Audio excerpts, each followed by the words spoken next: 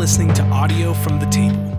If you'd like to learn more about our community or donate to this ministry, please visit thetabletx.org. Welcome to The Table. As you can see, I am not Brett.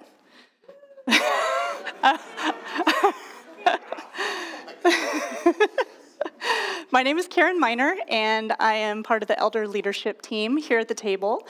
Brett is not here tonight because his grandmother recently passed away, so he is with family this weekend. So just please be praying for them and their family this coming week. He will be back next week. But in the meantime, we have a treat tonight.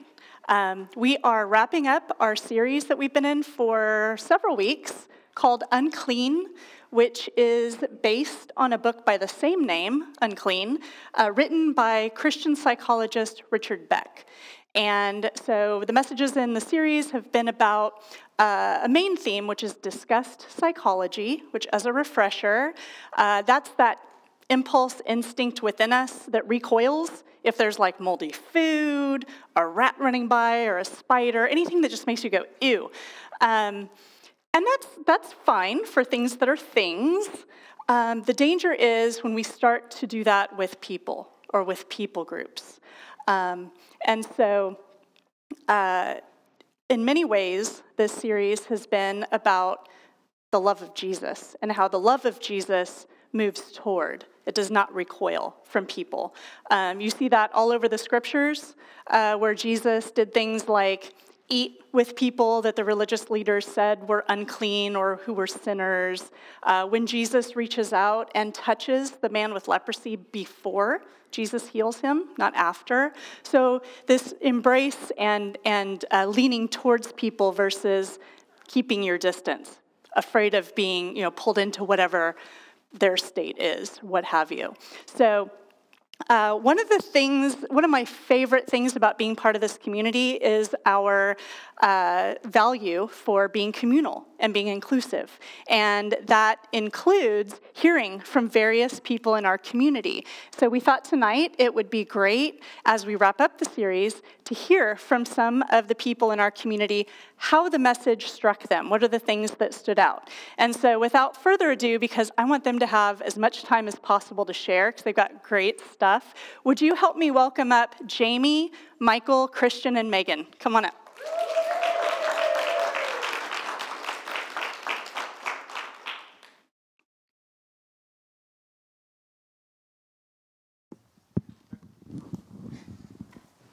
There you go. First chair. Yes. Yes. All right. First of all, thank you so much for saying yes to this. This takes courage and vulnerability to be willing to be seen and share. And so just thank you for being willing to do this. So first off, just to help everybody to get to know you, just going down the line, can you share your name, preferred pronouns, and how you got connected to the table? My name's Michael Alvarez. I use, any pronouns are fine. I really like they, but I'm cool with all of them. And I've been going to the table for about a year now. It was just a quick Google search of LGBT affirming churches. But I got really lucky because I haven't had to try any other ones. So that's cool. Great. Thanks. Hi, I'm Jamie Holloman, they, them. I also found the table via the same kind of online search around January. My name is Christian Gray Herring. I go by he, him. I found the table, same internet search. Find everything on the internet. I found my wife on the internet. All the same stuff. Clearly it's working for you. Yeah. And I'm Megan, she, her. We've been here about 2 months, so very fresh to the table. Welcome. And jumping right in. All right, so first question. And the way we're going to do this is they will chime in if a question resonates with them and they have something to share about it. So not everybody will answer every question, but you will definitely hear from everyone. All right. As we went through the series, did you find yourself mostly reflecting on how church people made you feel unclean? Or how you have perhaps viewed others as unclean? Or was it an even split? Anyone want to jump in on that one? I can. Yeah. So, immediately, I like being Michael.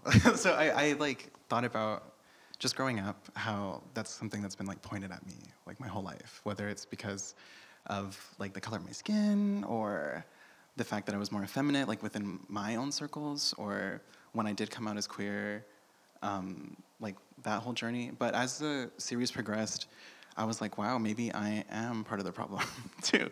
Just because I started to realize that I myself had been putting these labels on other people as well. And I guess in being a victim of disgust psychology, I had put up these barriers that were the same weapons against me, I think.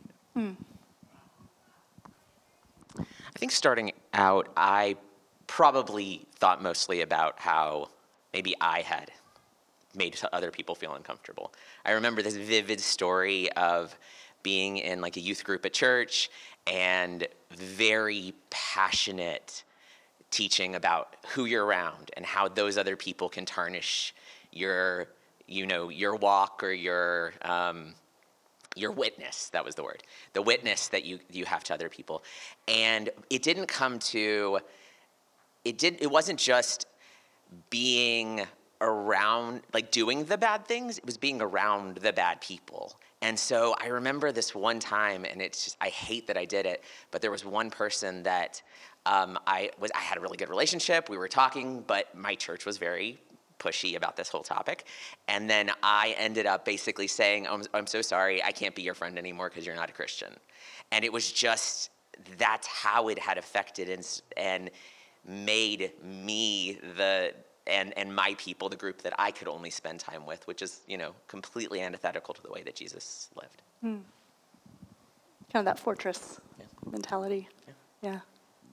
Thank you. Yeah, as the series went on, I started thinking about how they're connected and how the impulse to other groups, to make other groups unclean, maybe stems from the desire or a need to make myself pure, right? And so if I'm not willing to kind of look at myself and ask how I am viewing people as unclean, as not worthy of reaching out across divides, then I'm almost by necessity going to put that onto another group of people. And so that work kind of really starts with me, or else it becomes a vicious circle. Yeah. Good. Any other thoughts on that one? Yeah, I think for me, it started off, my answer would be neither, in that I kind of stepped back, and it was more of looking at how the church treats people who are unclean without considering how I fit into it. And so this question, and I think that's part of being an Enneagram 8, right? I'm the protector. I'm the one who's going to save the day and protect the unclean and all that. But I think there was the series was really helpful in making me pause and do self-reflection and going, okay, I'm oftentimes very aware and wanting to protect the unclean, but seeing instances where, for example, when it's a person who doesn't have the power or privilege, right? It's easy for me to want to be oh, we need to right this wrong and take care of them.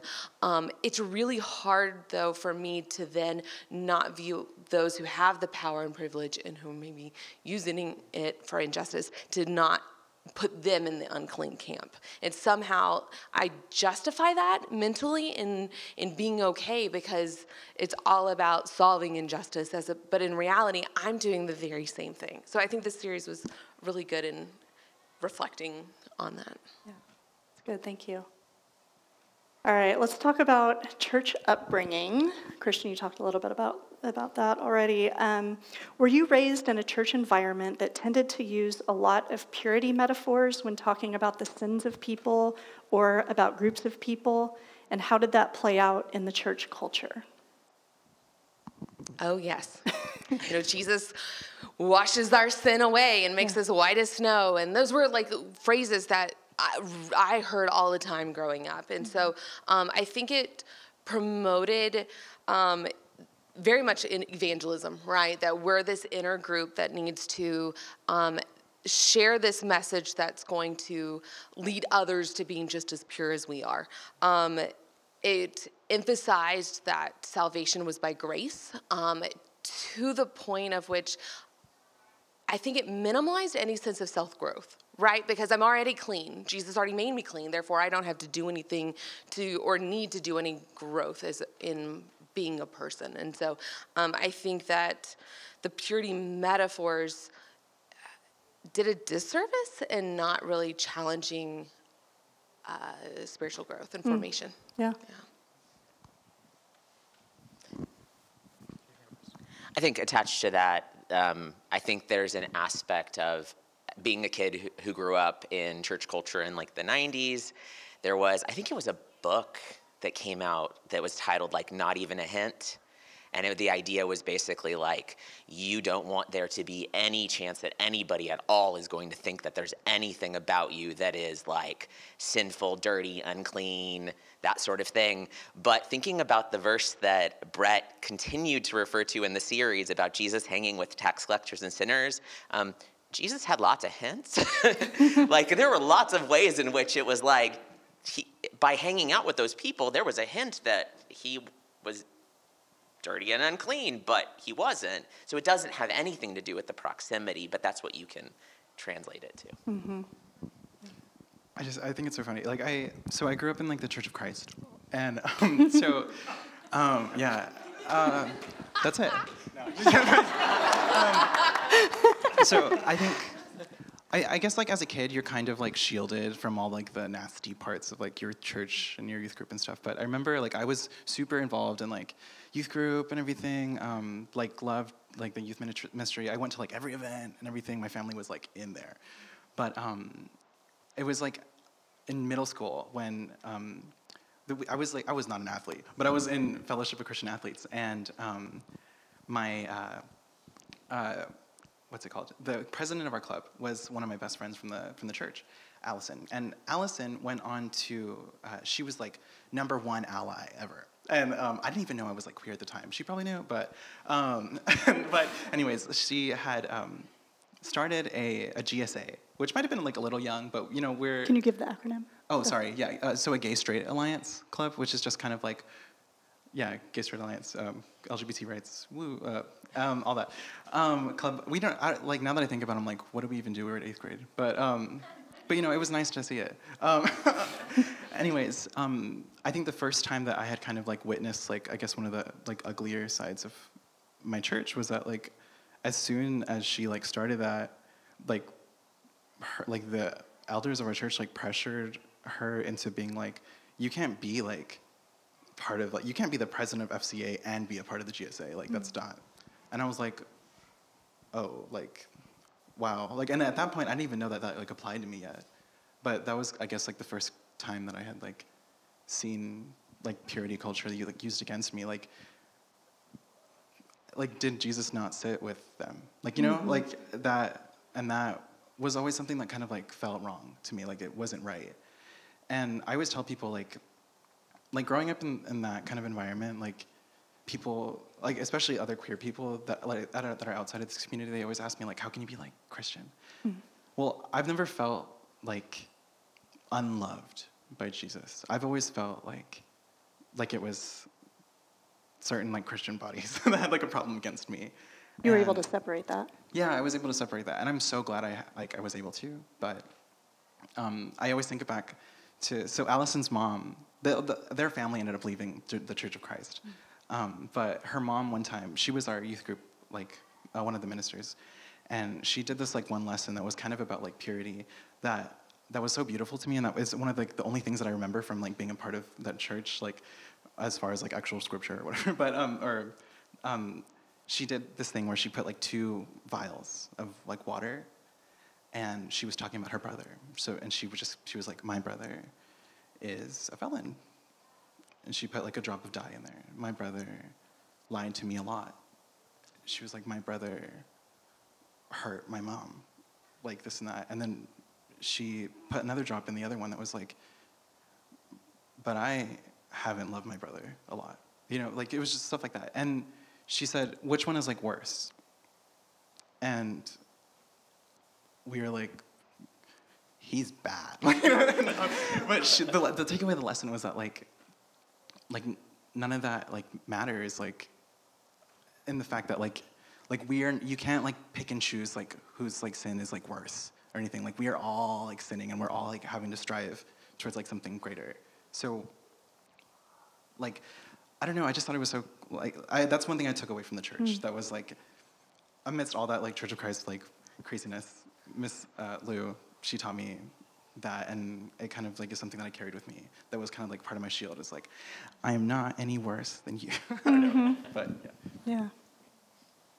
Yeah, just real quickly, a few like words. Yeah, so well, first of all, purity metaphors were rampant in my church environment growing up. And some words that came up for me were exclusion, because that's what purity laws do, right? They draw those boundaries. And they not only give you a reason to exclude people, but almost a moral imperative too, because that impurity is going to infect the rest of the people. So there's this like active push out of exclusion.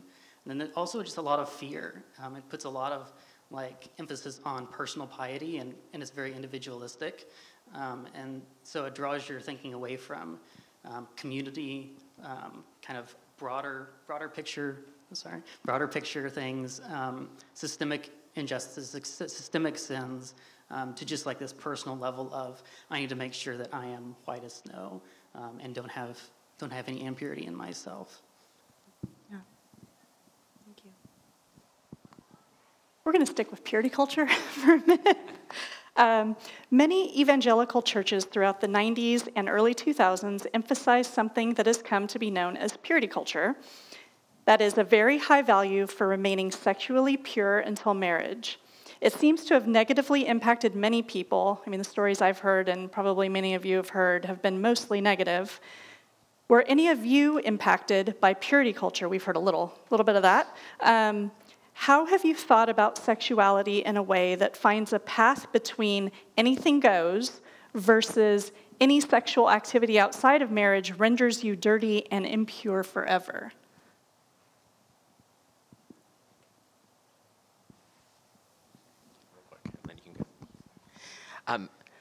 I tend to think in extremes. My brain it's probably like my OCD, like legitimate anxiety disorder, OCD stuff that tends to think in extremes. And so, again, being a kid that grew up in the 90s with the I Kiss Dating Goodbye book and all of that other fun stuff,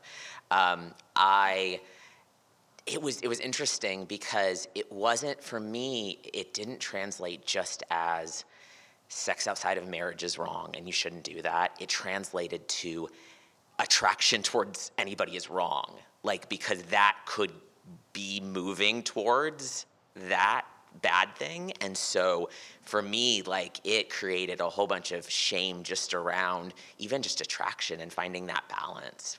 It took many years before I finally found, I think, a healthy balance in that. Yeah, I almost brought my purity card as, like, example of back in the real? day. For real, I still have it, yes. I've definitely read the I Kiss Dating Goodbye, but I didn't drink the Kool-Aid so much that I also didn't read the lesser-known title, I Gave Dating a Chance. It was the rebuttal to it that obviously was still part of the purity culture, just a little nuanced. But I think in some ways it did have some good things for me, right? It made me think about, like, what is the purpose of dating? I avoided probably a lot of pain that others might have experienced. I don't know. But in the end, I do think it was really problematic, right? Whether it be leading towards judgmentalism or I didn't really date a whole lot and got to my late 20s and then had this, oh my gosh, everybody else knows what they're doing and I don't. And that, I felt really dumb. And that feeling of dumb then led to really a lot of stress. Thankfully, I found a really good sex therapist who was able to help me process in a freeing place to be able to, and she wasn't quick to be like, oh, you're just like religiously repressed or your chakra's off. I had that at another lady tell me it. But instead, it was a place where I could just talk and hear and be able to process some of the stuff that I just didn't know. that I felt like people my age didn't know, because I was the good Christian girl who didn't do any of that and had waited. And thankfully, a good friend of mine in the youth group, she was very vocal in saying, when I get married, I'm going to have the best sex ever, and it's going to be so good. And I think that was really helpful in that, like, because I also know like women my age who that's not their reality, right? Even though they did all of the things that they were promised that would lead to good sex, it ultimately, those feelings of shame weren't able to be separated. And so somehow I ended up in a weird middle ground. But yeah, that's my story. Yeah.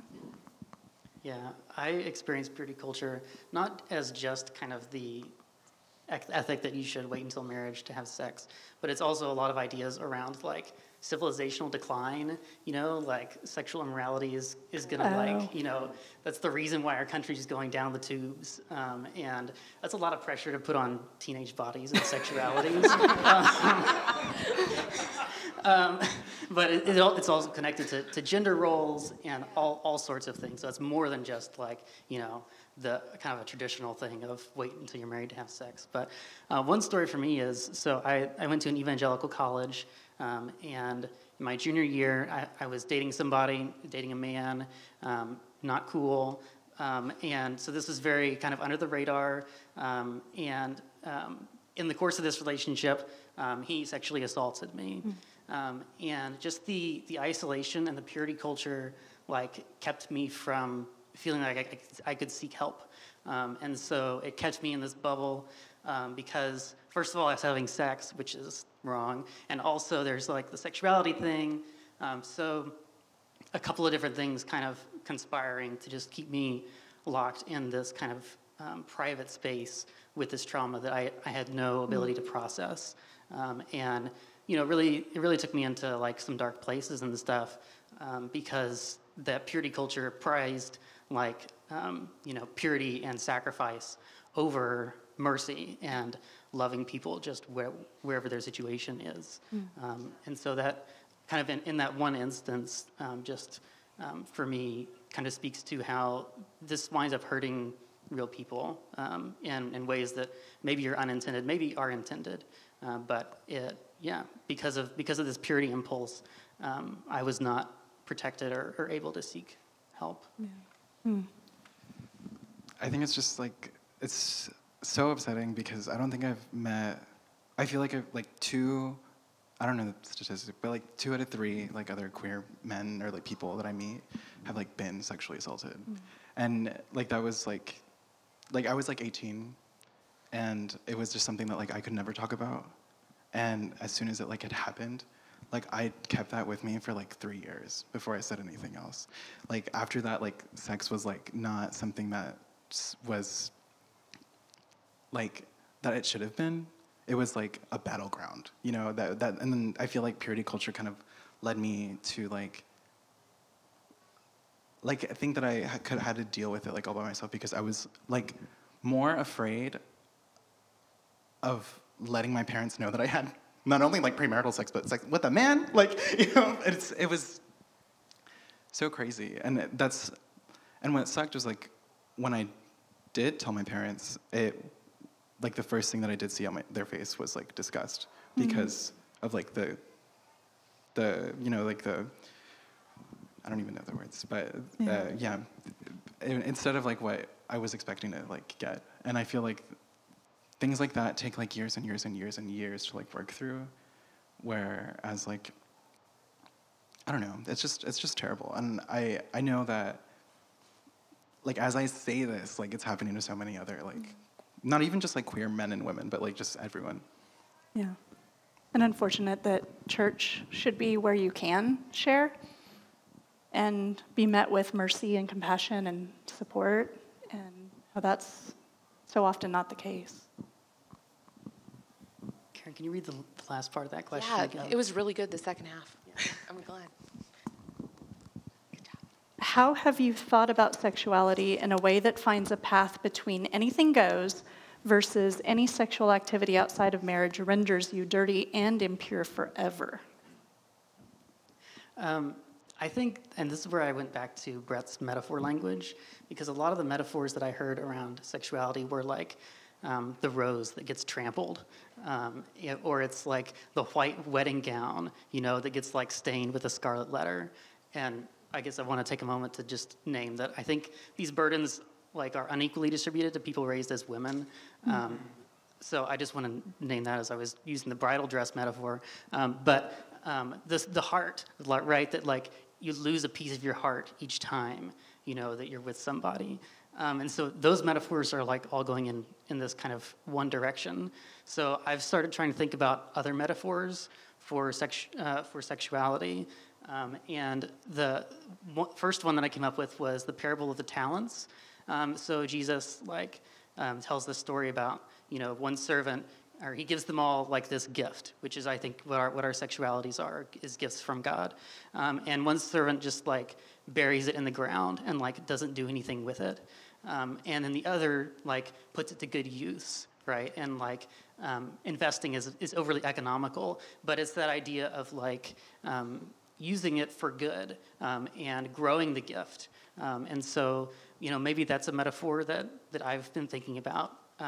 Also, like hospitality, and I think there can be real connections between like embodiment and theology. I don't want to get like very graphic, but I think that like sex is a way to learn more about myself and about God. I think breaking down this like Holy Spirit versus like evil body, dichotomy that we get presented with, that like sex is sacred too, and as part of life is part of knowing God better, and I've experienced that, and also finally just as like metaphors for like creativity of what it means to be a human.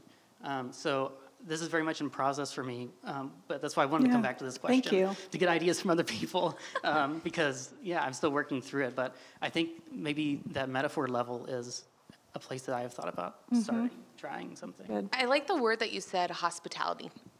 So in processing out of purity culture, I read many books, and one of those was Shameless by Nadia Bolz-Weber. And in it, she talks about having a sex ethic. And she talks about how the World Health Organization, their sex ethic is made up of consent, enthusiastic consent, and mutuality, right? The pleasure of both. And she says, though, to have a Christian ethic, you have to have those, but add on concern. And what she means by concern is, tying into that idea of loving God and loving others, being aware of the needs and the person that sex is happening with, that it's not just a willing body, it's a whole person. And so I really appreciated that sort of metaphor of hospitality in sex. Yeah, that's good. We good to move on? Yeah. All right. 2 weeks ago, we talked about how moral, personal, and communal boundaries are vitally important and yet can also become walls that dehumanize others. Share a brief story of what loving boundaries have looked like in your own life. I was just like talking to Megan, and like I feel like I've been pretty good like in my life about centering boundaries with like people that are like outside of my circle. I'm like, you can't talk to me like that. I am able to walk away from situations that like I know that I don't deserve to be in. But I've come to like realize since my time of like being here at the table, and especially with like my Wiley like group. But, Your meetup, shout out to the meetup. I have problems setting boundaries with my family. Just like recently, like, so my family is currently going through like a little World War III right now, just because of some conflict between like my parents and my grandparents and like where I like stand in there. And for me, my father has always kind of been like this like body of where I've faced a lot of like discussed psychology, where I've faced a lot of like just like otherment from like the rest of my siblings because of like my queerness and all that, and just like other stuff like physical abuse, like the list like is long. But in the last year since I started coming to the table, there's been like a physical like distance. Like my whole family moved to California. And it's just me and my sisters out here in Texas. And I loved it. I loved it, and it's so much easier to like love your family from like a boundary, but like a physical boundary, and that's been cool. But during like this hard time with my family, my father is like dealing with like a lot of like I've never seen my dad like this emotional, from anger or like sadness, all of that. But my dad, I haven't, like one thing that has been kind of like scary to me and that I've been thinking about since one of Brett's sermons in the series is that like I feel like like bad that I don't have like my father crying should like faze me. You know, my father crying should like make me feel something. I should like care about it. And when I guess it's been like one of those boundaries that I put up just to protect myself is that I want to like separate my emotions like from my family, and I think like even more so I want to be like a nasty person about it, like on the inside really. But so I've been battling with that a lot since I've been coming over here and like trying to be like a better person and stuff. Is that like, is me rejecting my father, the person that has hurt me throughout my whole life, like is that being like unchristian like? Like should I welcome my like what was that thing that Brett said? He said something about like loving your son or your father isn't always like, oh, like my dad bought me a new car, I love you. Like, you know, it's not that. Sometimes it's like looking at someone who's like failed you consistently and being like, I forgive you. And I've been like, that's been like one of the biggest things that I've like, or the hardest things for me to like accept is that like, how can I forgive my father? And especially when he's like, and I'm faced with a very real choice when he's like looking at me and like crying and like, he misses me, he's texting me, you know, this and that. But when Brett was talking about boundaries, I think one of the things that kind of like stuck with me is that like you can look at somebody and be mad at them and you can still wish them like all the best. And I think that's, and I don't think that I should feel bad that that's all that I can do right now. Yeah. And it's a process. It's a process. And I think like maybe one day I can like open up my arms and like, you know, like let down that boundary. But right now I think it's okay that, it's okay and for everybody to have these boundaries with people that like, you know, you once like loved or whatever. Yeah. Yeah. Thank you. Yeah. I think it adds on the complexity when the boundaries from learned experience. And I know that like you're talking very deep, and this is not a very deep example, but this is Christian with farm eggs. Let me explain. Christian's dad has lots of chickens that produce lots of eggs, and they very graciously would bring us eggs when they would come to visit. Well, the first time, great. Second time, he boils some eggs, and he gets to work to eat his boiled egg, and it was rotten, and it was gross. And so every time he would have another egg, he would be like, oh, I think this one's rotten, and he would throw it away because he couldn't, like, it was this, like, thought of this is a rotten egg, and that experience was so horrible, it tainted every other egg. And so the man won't accept any more farm eggs, which are really good farm eggs. You know, we have to get the plain white ones from Costco.